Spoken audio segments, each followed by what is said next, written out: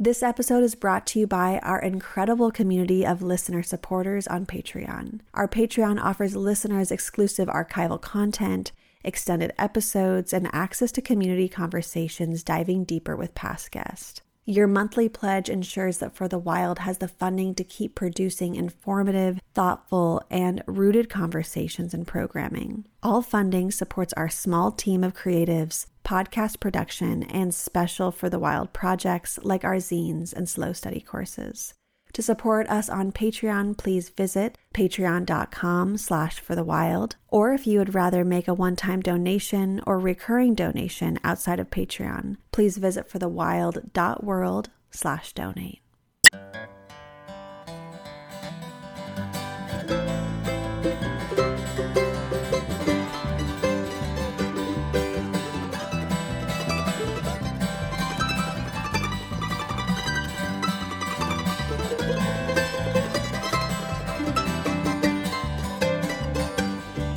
It's high on a mountain, the warm winds are blowing, and where the winds are blowing to, there ain't no way of knowing.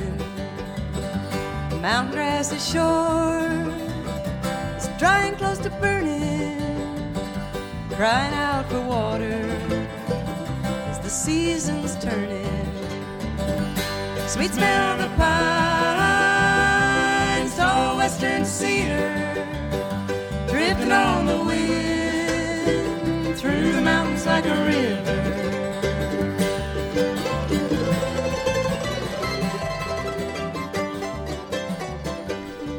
Hello, I'm Ayana Young, and I welcome you to Unlearn and Rewild, where we explore radical ideas relating to Earth renewal.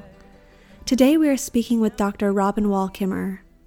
Dr. Kimmerer is a mother, scientist, writer, member of the citizen band Potawatomi, and distinguished teaching professor of environmental biology at SUNY College of Environmental Science and Forestry in Syracuse, New York. She is also the founding director of the Center for Native Peoples and the Environment. The center's mission is to create programs which draw on the wisdom of both indigenous and scientific knowledge for our shared goals of sustainability. Her research interests include the role of traditional ecological knowledge in ecological restoration and building resilience for climate change. In collaboration with tribal partners, she and her students have an active research program in the ecology and restoration of plants of cultural significance to Native people. She is active in efforts to broaden access to environmental science training for Native students and to introduce the benefits of traditional ecological knowledge to the scientific community in a way that respects and protects Indigenous knowledge. Dr. Kimmerer has authored numerous literary essays and scientific papers on restoration and plant ecology, as well as the award-winning books Gathering Moss and Braiding Sweetgrass. She lives in an old farm in upstate New York, tending gardens both cultivated and wild. Hello, Robin. Thank you so much for being on the show. Welcome. Thanks, Ayana. It's a pleasure. You begin Braiding Sweetgrass with a beautiful retelling of a Native American creation story, Sky Woman Falling. Would you mind treating us to a telling of that story? Oh, I would be happy to. It's one of my favorites. If we begin in the beginning, people lived just as they do on Earth today, but they lived in the sky world, raising their families, cultivating their gardens. And in the sky world, there grew a beautiful tree called by different people either the tree of light or the tree of life. And on this tree grew every kind of plant, all of the medicines, all the grasses, all the nuts, everything on this one tree. And one day, a great windstorm passed through the sky world and felled this tree. And when it toppled, a great hole opened in the sky world. A beautiful young woman who we call Sky Woman or Gish Kokwe stepped over to the edge of that hole and looked down, and it was only darkness below. And she was very curious, and she looked a little harder and bent a little farther. And her feet began to slip on the edge of the hole. And so she grabbed out onto the tree of life to brace herself and to stop her fall. But the branch broke off in her hand and she began to fall all by herself falling through the darkness into this unknown, far from everything that she had ever known. And of course, she was really frightened and alone. And she was falling into emptiness. But as it turns out, it wasn't emptiness, because below her, all the water beings were assembled. And the geese looked up at this sudden shaft of light that was coming from the sky world. And they saw there this little speck, just a dust mote in the beam of that light.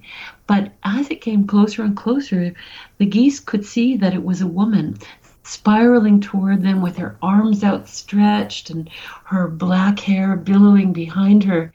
And they knew just what to do. And they rose from the water, a whole flock of geese. They rose as one, calling as they do, and they rose up to meet her, and they caught her. They caught her on their wings. So in her state of great fear and worry as to what would become of her, the geese saved her. They rescued her. And so we're taught that the very first relationship between people and the other beings of the earth was one of care and of responsibility. And the geese brought Sky Woman down to the water world where all the water animals were assembled, because at that time the earth was only water. And they understood that they couldn't hold her forever. And so the snapping turtle, who was floating there in the water, said, "Here, rest her on my back, and I'll hold her while we decide what to do." They knew, of course, that she couldn't live on the back of a turtle.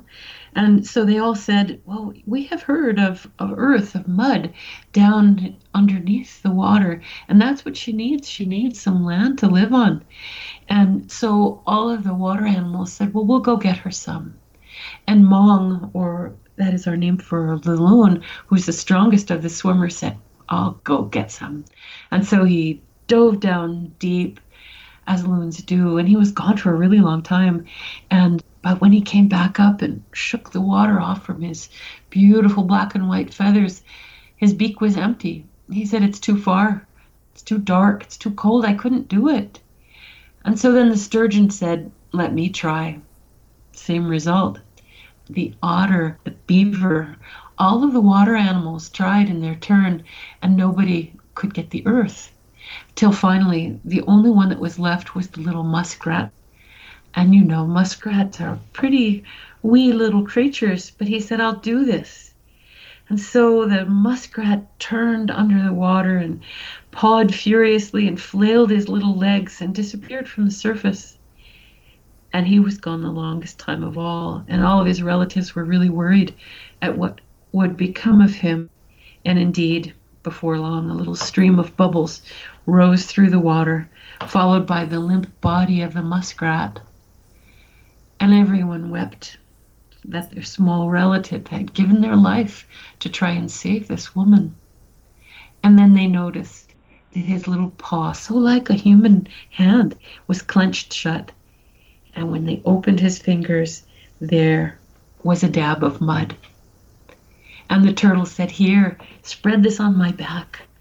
And Sky Woman took the little handful of mud and did exactly that. And in her great gratitude for the gifts and the sacrifices of all of the animal beings, she began to dance.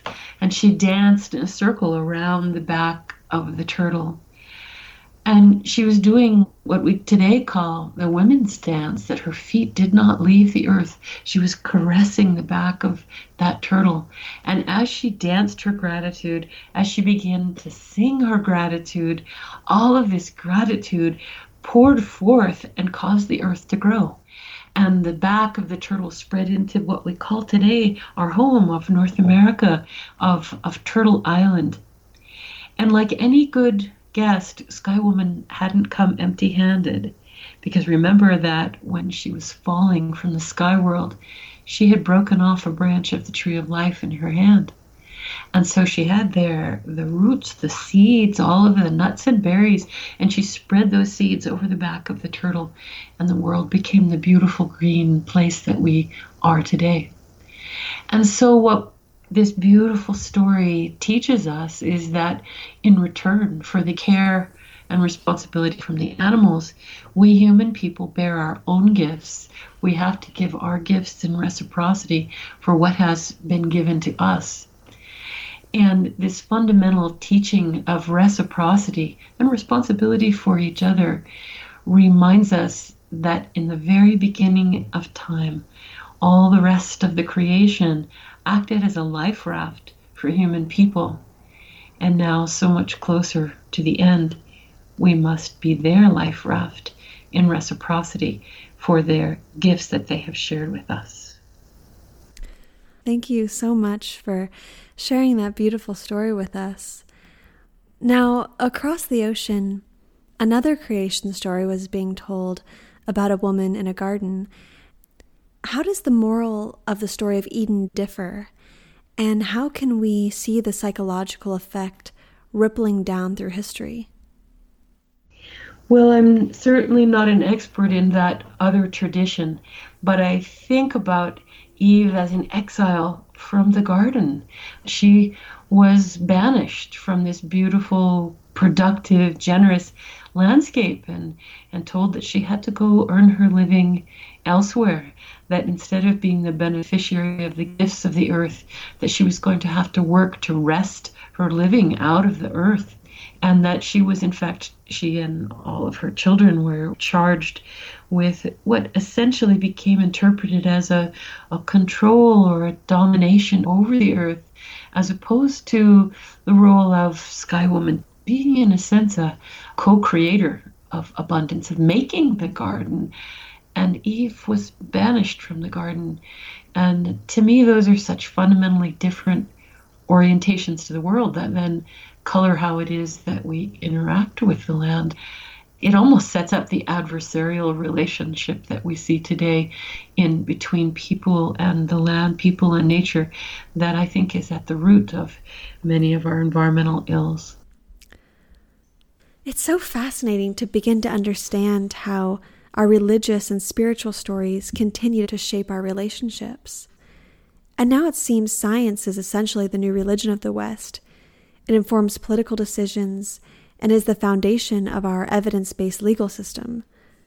The late Sioux academic Vine Deloria said, quote, "Science imposes highly restricted patterns upon the natural world, thereby limiting its potential for response.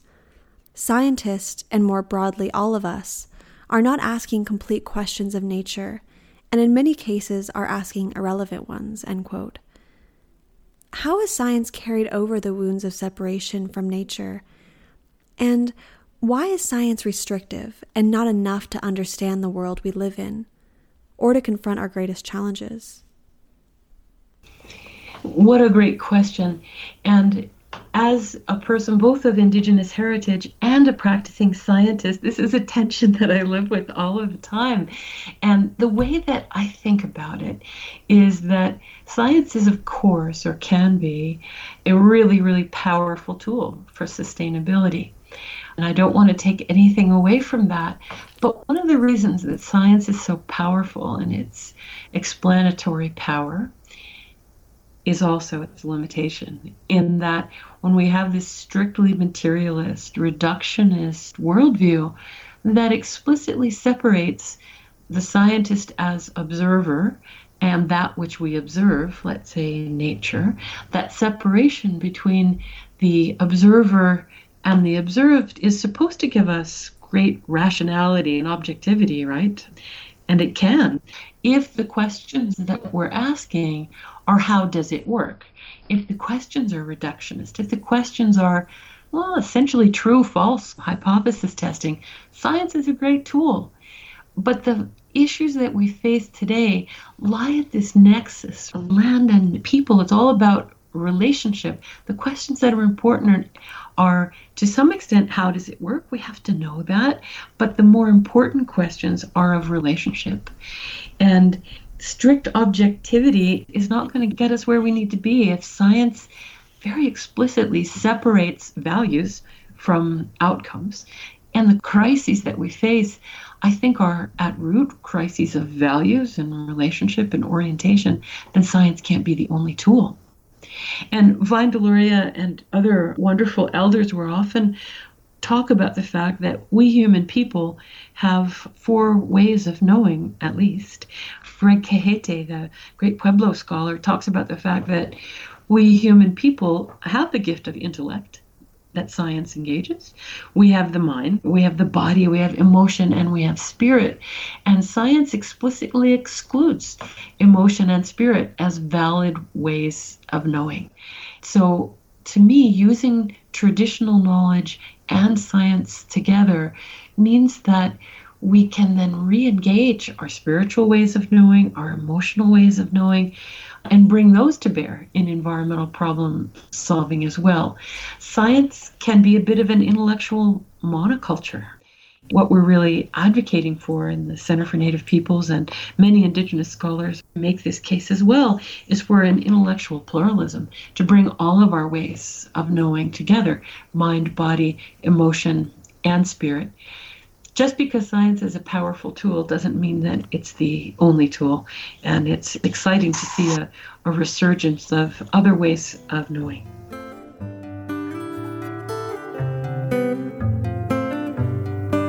We all have insights that we cannot see. Surely no one can understand how we can work so perfectly.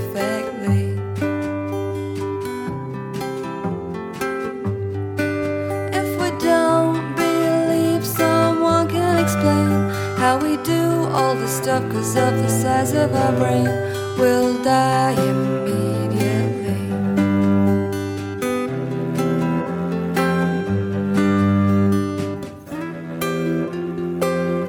And so ends humanity as we all fall down.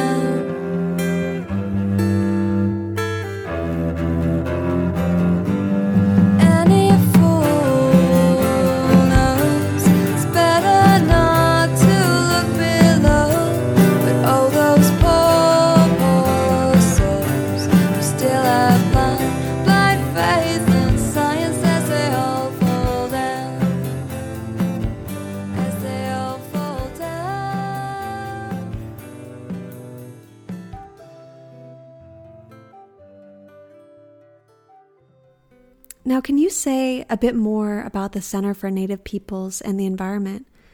What is the mission? And can you tell us about your research program in the restoration of plants of cultural significance to Native people? Sure. As you mentioned in your introduction, the mission of the Center for Native Peoples and the Environment is really to bring together, to bring into conversation 2 great ways of knowing: Indigenous environmental knowledge and philosophy, which we use the shorthand of TEK, or traditional ecological knowledge, and scientific ecological knowledge, or SEK. And what we really are imagining is a garden of ideas. You know, what would it be like if we began to do environmental caretaking and indeed environmental science using Indigenous philosophical principles as the foundation, and then using the appropriate tools of science where they are the best tool. Sometimes they are, sometimes they aren't, to solve environmental problems. And we're really lucky to sit at the confluence of 2 great intellectual traditions. Our university sits in the heart of Haudenosaunee territory, just a few miles from Onondaga Nation, which is a center for Indigenous philosophy, particularly environmental philosophy. And then we have the tools of Western science represented in the nearby universities. And so we are working hard to bring these ways of knowing into conversation for the earth that we all love.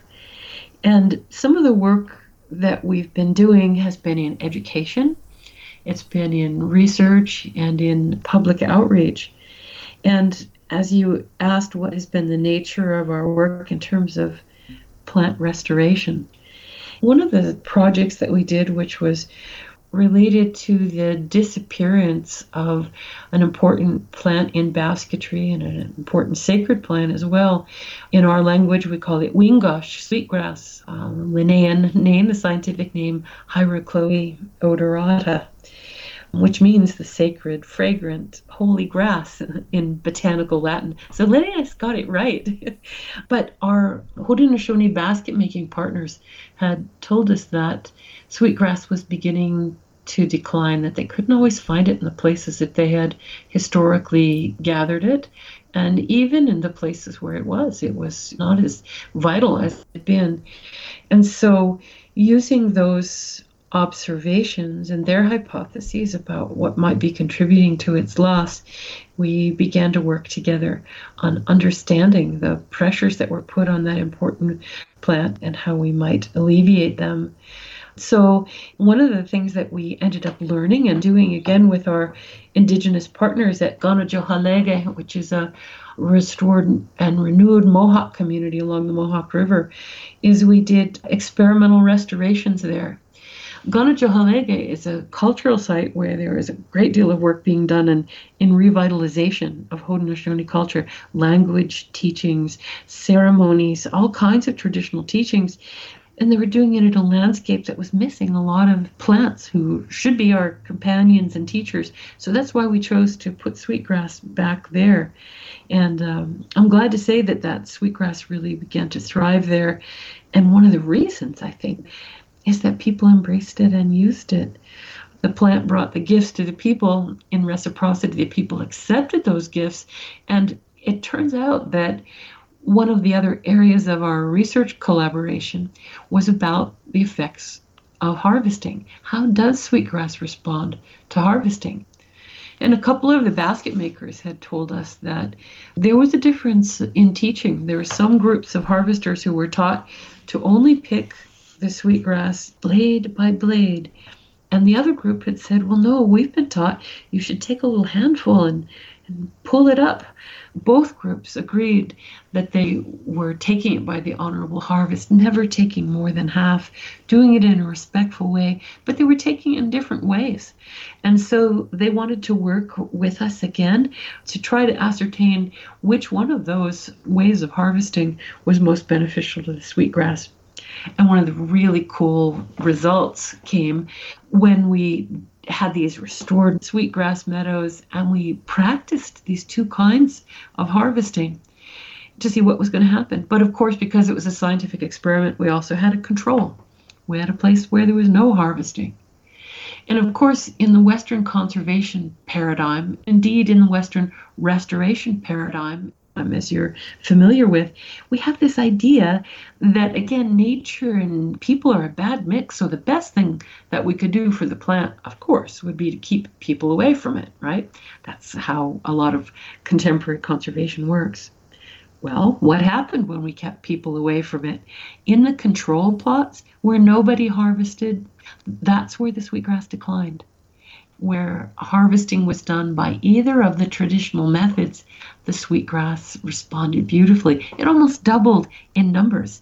And as it turns out, sweetgrass needs people. People need sweetgrass. It needed the disturbance of this micro harvest to reduce competition, to break the buds on the rhizome so that the plant would flourish in response. That sweetgrass was a really amazing teacher for us to remind us that people are an important part of the thriving of this particular plant, that in order to restore the plant, we had to restore the harvesting relationship as well.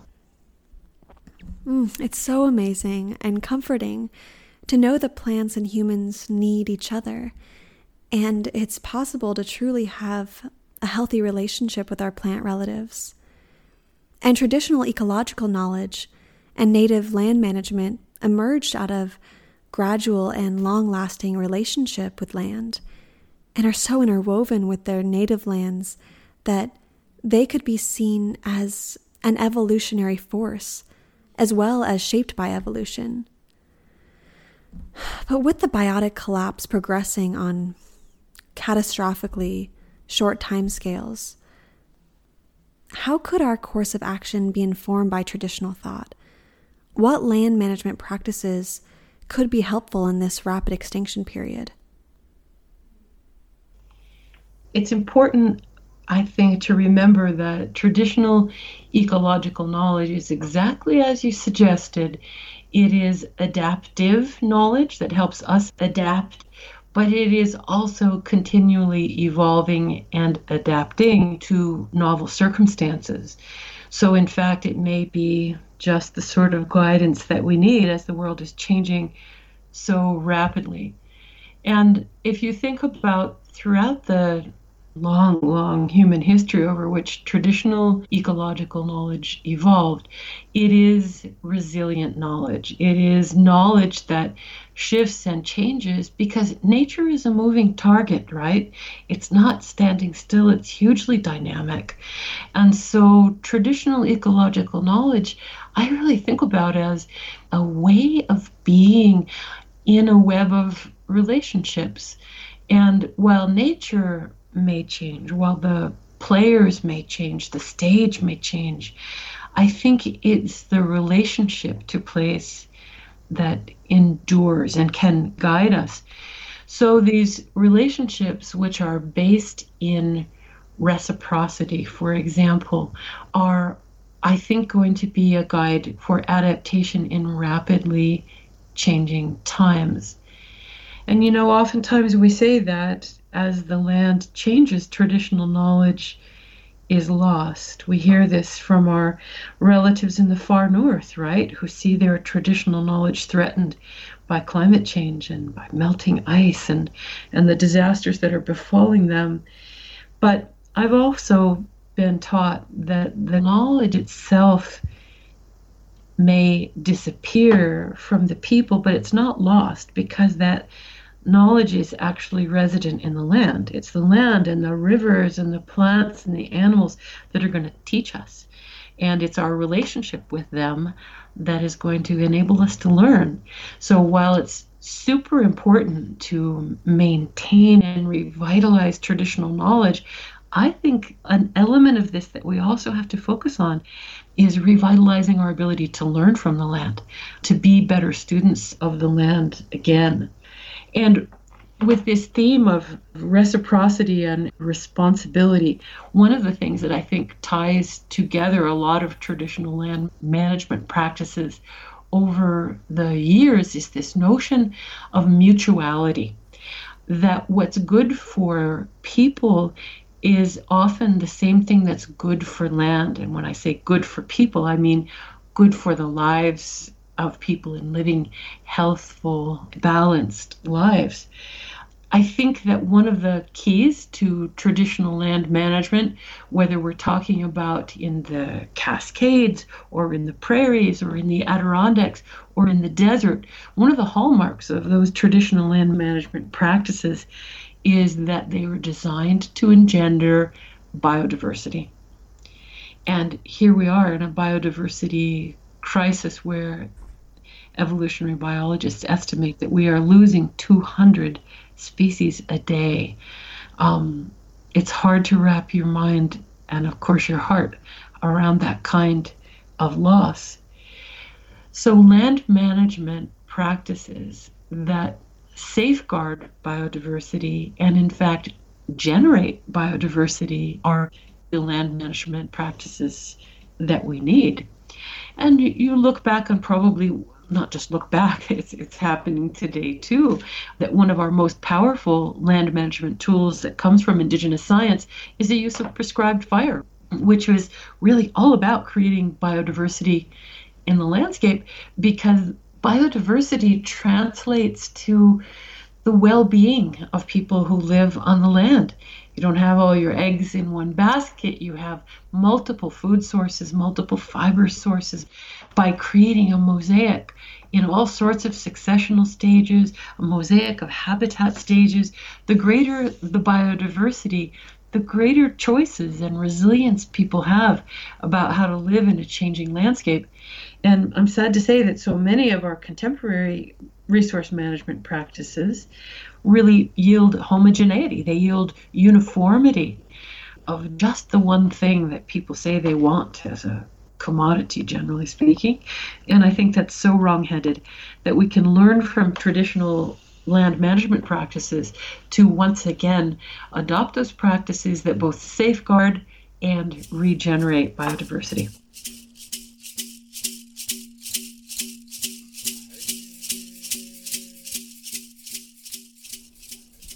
So if I could distill down my thinking on how to get through this bottleneck of convergent crises, I'd say there are 3 areas of struggle that rise above the rest.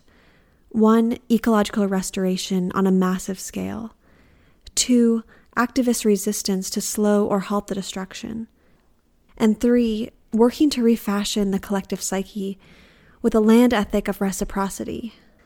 You've contributed generously to all these areas, and I'm wondering, how do you prioritize these things? Where are you being called to serve? Yeah, what a good question, because they are all facets of what we need to do, aren't they? The resistance, the restoration, and changing the way that we think. And throughout my career, I think I've been part of all of those. But what I've really come to understand is that in doing restoration on the small scale, on the large scale as well, I can't help but remember, and it's always in your face, isn't it, when you're doing restoration work, that as we heal parts of the landscape, we're simply going to, in a sense, replicate damages unless we also heal our relationship to place. I've come to the thinking that it's not just the land that's been broken. The land is broken because our relationship to land is broken. And so much of the healing that we need to do is healing of land, healing of water, yes, resistance against those forces of environmental destruction. But fundamental to that, at the deepest level, is, as you wisely say, this notion of our collective psyche. It comes to worldview, I think. I think it circles right back to where we began, Ayana, with our stories like creation stories that guide us into thinking about what is our relationship with place. I really think that my work right now in reciprocity for all the gifts that the earth has given to me is to try to work through story to change the story of our relationship to place. As I expect you know, Gary Nabhan, our wonderful colleague, thinker, botanist, restoration ecologist, has this wonderful phrase: we don't need to just restore, we need to restory. In doing restoration, we have to reclaim another way of seeing ourselves in relationship to the world. And so much of the root cause, I think, of these multiple and convergent crises that you speak of come from human exceptionalism, quite honestly, through a worldview which sets human beings apart from the rest of nature, that says that this one species, Homo sapiens, is somehow more deserving of all of the gifts of the world, and that other beings are just disposable things, disposable objects in a way. And that kind of thinking of human exceptionalism, of creating this hierarchy in which all the rest of creation, all these millions of other species don't matter, that they don't have the same right of personhood that humans do. I think that is the root of the crises that we face today. So often our environmental solutions, I laughingly think that it's all about changing light bulbs, but what we really need to do, I think, is to change ourselves and to change our worldview and reclaim this ancient way of knowing that saw ourselves as one member of the democracy of species, that we work in partnership with all other beings, that we are not above them or over them, dominating or controlling them, but that we work humbly in partnership with them. And that's the kind of shift in collective psyche and worldview that I think can save us. Thank you for that. Modern society is increasingly disconnected from the labor involved in our daily provisions. Our needs for food, medicine, and shelter are met by the exploitation of humans and planet, and we're really getting the chemical equivalents of those things. A theme that emerges throughout your books is the way daily labors have traditionally kept us in sync with the land, and you illustrate this exquisitely through the maple syrup harvest. Can you take us through that string of thought? Absolutely. To me, our absence from the living world, our absence of having our hands in the dirt or our hands on a sap bucket or a basket full of berries has separated us from our greatest teachers in the living world, and it has separated us from some of the things that make us uniquely human. I love the way you called that labor. It is, it's hard labor digging potatoes and cutting firewood and all of that, but it's so joyful as well because you feel in relationship with place and surrounded by all of your teachers in a way. And I think honestly it makes us lonely. When you go get your food just from the grocery store, all shrink wrapped, you don't even have relationship with the being who made that for you. We think of it as a commodity, as a product. Again, it's this notion that it commodifies nature and makes these gifts from the rest of the world things that we're entitled to and not gifts at all. And this idea of once again feeling as if recognizing that we live in a world made of gifts, not a world made of stuff, changes everything. Because when somebody gives us a gift, that's somebody who might be a raspberry, or it might be a maple tree. When somebody gives us a gift, we are immediately called to gratitude. We know what to do. We feel that gratitude, and we feel the reciprocity, that in return for the gift that's given to us, we want to give a gift in return. And that kind of gift economy with nature is a fundamental form of reciprocity. And it comes back to our labor, doesn't it? Because our labor, our work with the land, is a way of paying back for what has been given to us, that we then care for the land and for the place through our labor that has supported us. But the problem is, of course, that when you get a shrink-wrapped plastic encased suffocating basket of berries at the grocery store, it's really hard to see through that, to understand that it is berry persons who have given you those gifts. We just think of them as stuff, like they were made in a factory. So renewing our subjective relationship with place, I think, is at the heart of renewing that relationship of reciprocity, to see the world as made of gifts and not of natural resources. This brings up the tricky situation we're in now. If 7 billion people all rushed into the forest to go foraging, assuming they knew what was edible, many species would be picked to oblivion. Delicate communities would suffer. So how would the concept of the honorable harvest be applied to this grossly imbalanced situation? Thank you very much for asking that, because oftentimes when we renew our relationship to place, people think, again, that, that means in renewing my relationship to place, I want to be a forager, I want to wildcraft all of these things. The world cannot bear the weight of 7 billion wildcrafters. It just can't. So this notion of the honorable harvest as a set of guidelines that govern ethically how we take from the earth needs to be applied to the 80% of folks who live in urban areas today, who aren't physically engaged with the source of their food, but I think, they're certainly economically engaged, and I think can be philosophically engaged as well. One of the first precepts of this indigenous canon of how we take from the earth is to take only that which you need. And self-restraint is a powerful mechanism of enacting reciprocity with the land, of remembering that these are the lives of other beings. And so you only take what you need. And that, of course, has immediate consequences for our carbon footprint, doesn't it? Because we know that climate change is driven by consumption. And so one of the steps which is available to everybody is simply to consume less, to separate our needs from our wants. And that's one of the most important elements of the honorable harvest. And what role would you guess cities will play in humanity's future? And will urbanity always be an obstacle to rewilding and connection to natural communities and traditions? Oh, I don't think so. It's such a myth to say that nature is out there. It's outside the urban zones. There's a wealth of natural ecosystems, of course, in the city.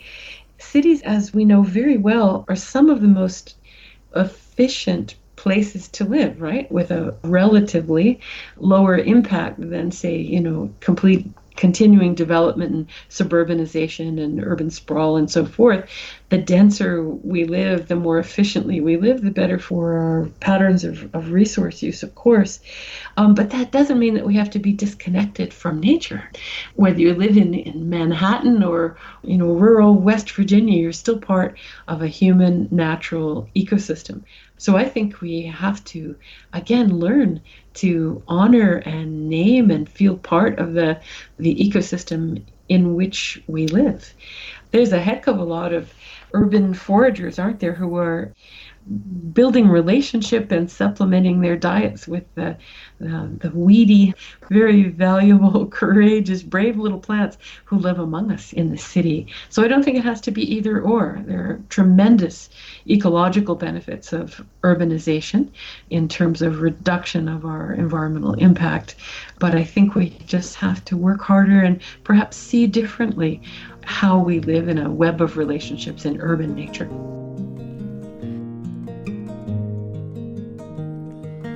Oh, tyrant city, leave it from time to time. People with things in their ears, cutting me off in line. Get on the long yellow highway, need to get the hell out. Hassles, hassles, hassles, always stacking up.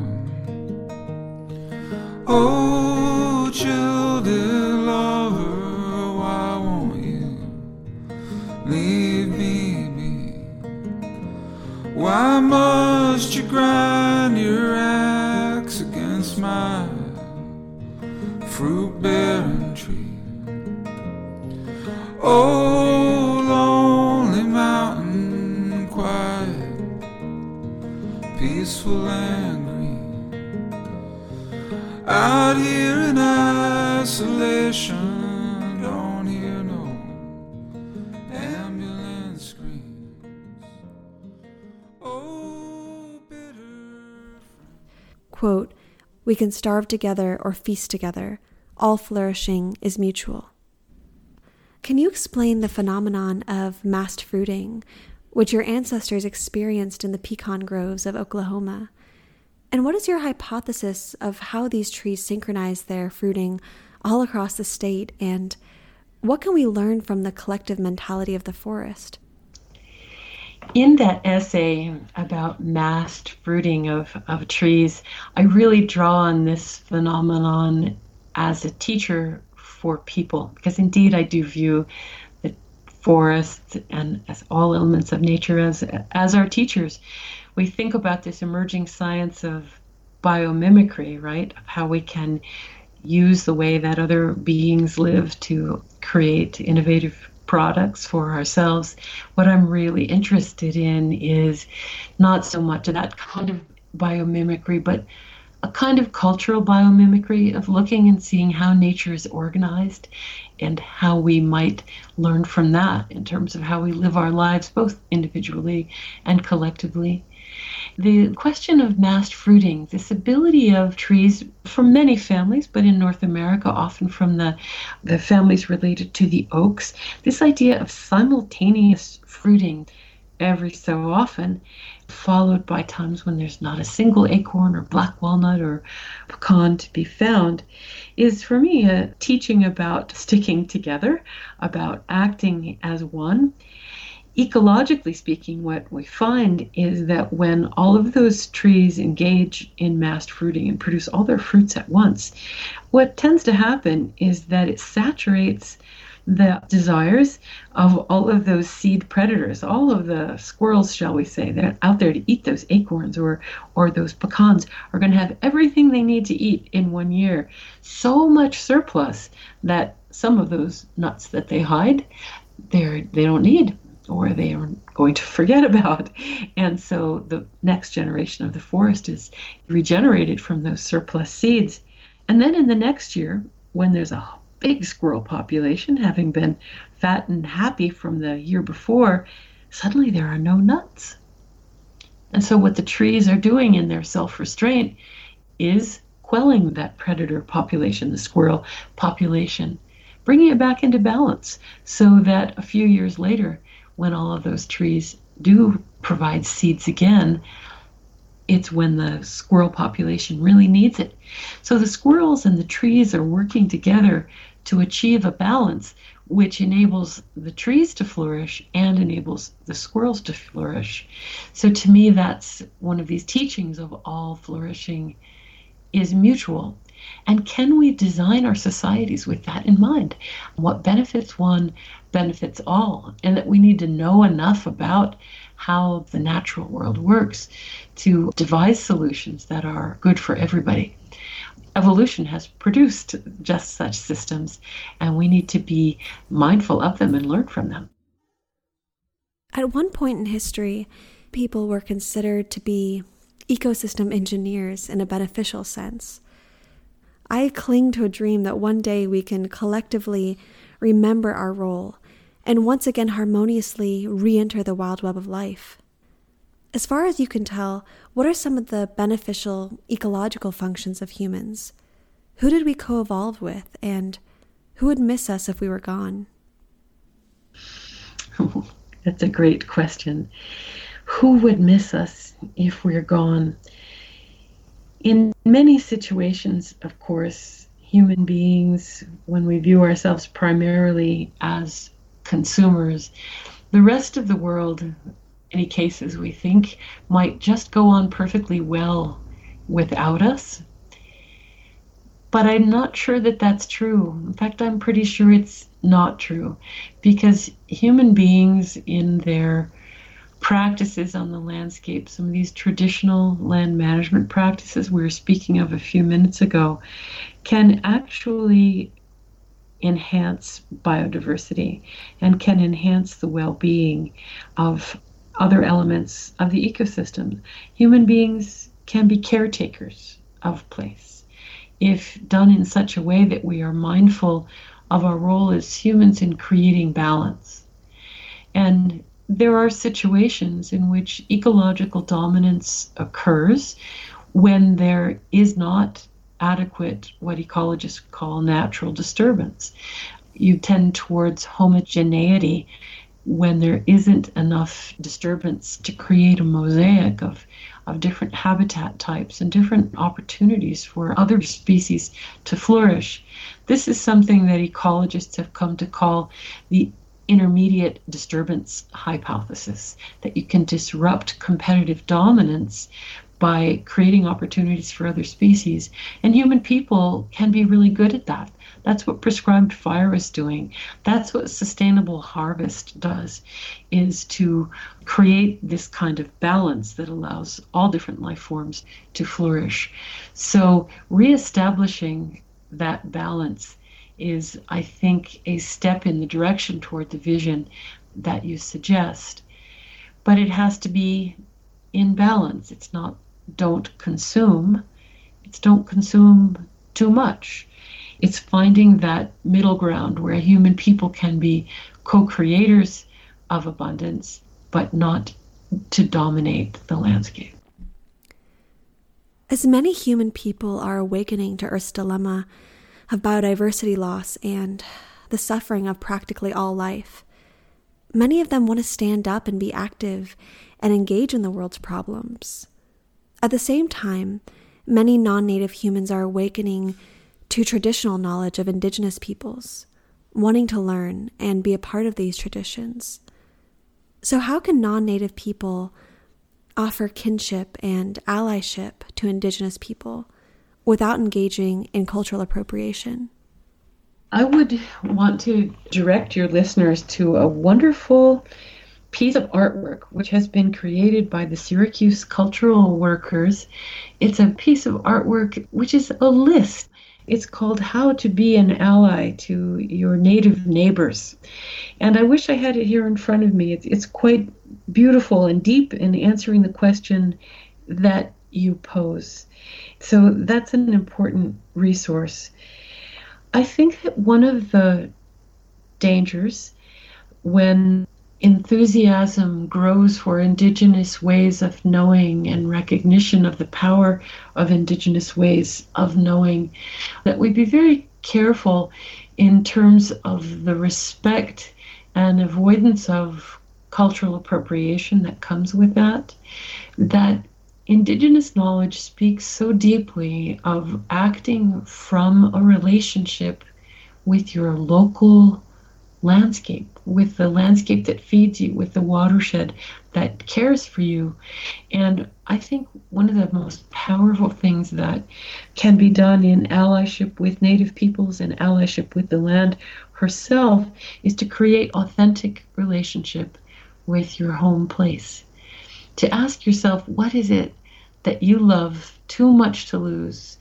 And then design a plan to fight for it, to protect it in your own way, without often the impetus to borrow from Native peoples, but to create an authentic sense of place, to become oneself native to place. And the way that that happens is by paying deep attention to your landscape and to learning from it. That, I think, is really the essence of sense of place. It's the essence of traditional knowledge. Thank you for shedding some light on that very important and sensitive topic. You've spoken about how the language we use in English to refer to our non-human earthmates is deeply dishonoring to their aliveness and their personhood. Can you speak about how it's much more than just a grammatical problem, but a form of linguistic imperialism? And how do you propose we change our tune?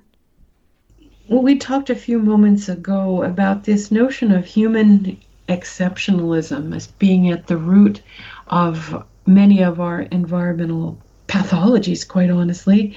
That is coded in the English language and perhaps in other languages as well. And what I mean by that is that in English, you are either a human or you are a thing. Right? When we talk to one another, we wouldn't ever say about our grandmother, oh, look, it's sitting in a rocking chair, it's drinking tea. We just wouldn't say that because we rob her of personhood, we show her disrespect, we eliminate ourselves from kinship and compassion. But if you think about it in English, that's exactly what we do. This powerful form of linguistic imperialism was when we began to speak English that we had to it the world, because English is structured in that way. When I began learning my own language, and I'm just a bare beginner in doing so, one of the challenges and one of the beauties of the language is that we don't speak of the living world ever as it.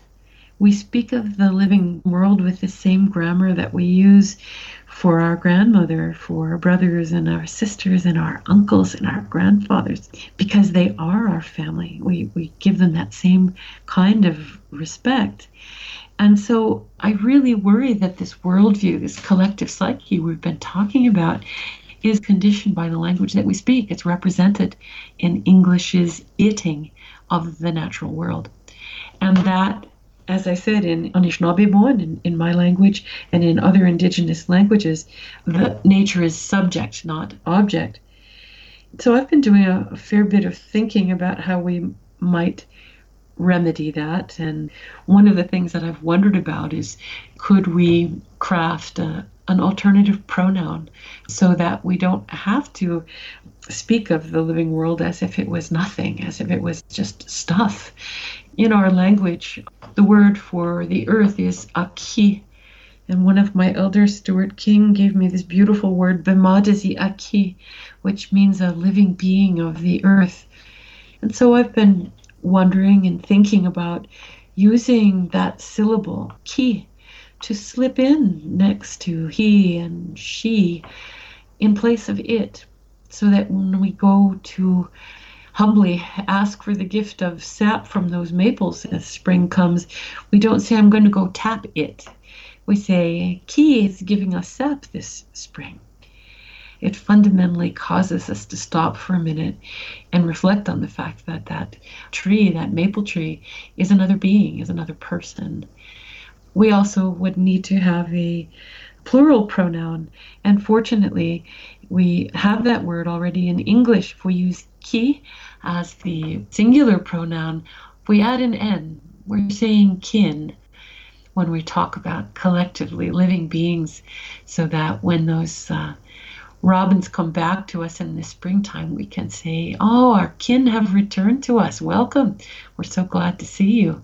So that every time we talk about the living world, instead of reducing it to object, to stuff, we honor them as our relatives. So that's a thought experiment I've been playing with in terms of changing our language. But most importantly, we have to change the way that we think, the way that we behave, to extend personhood to other beings. And this can be a really small thing, but it can also be a huge thing.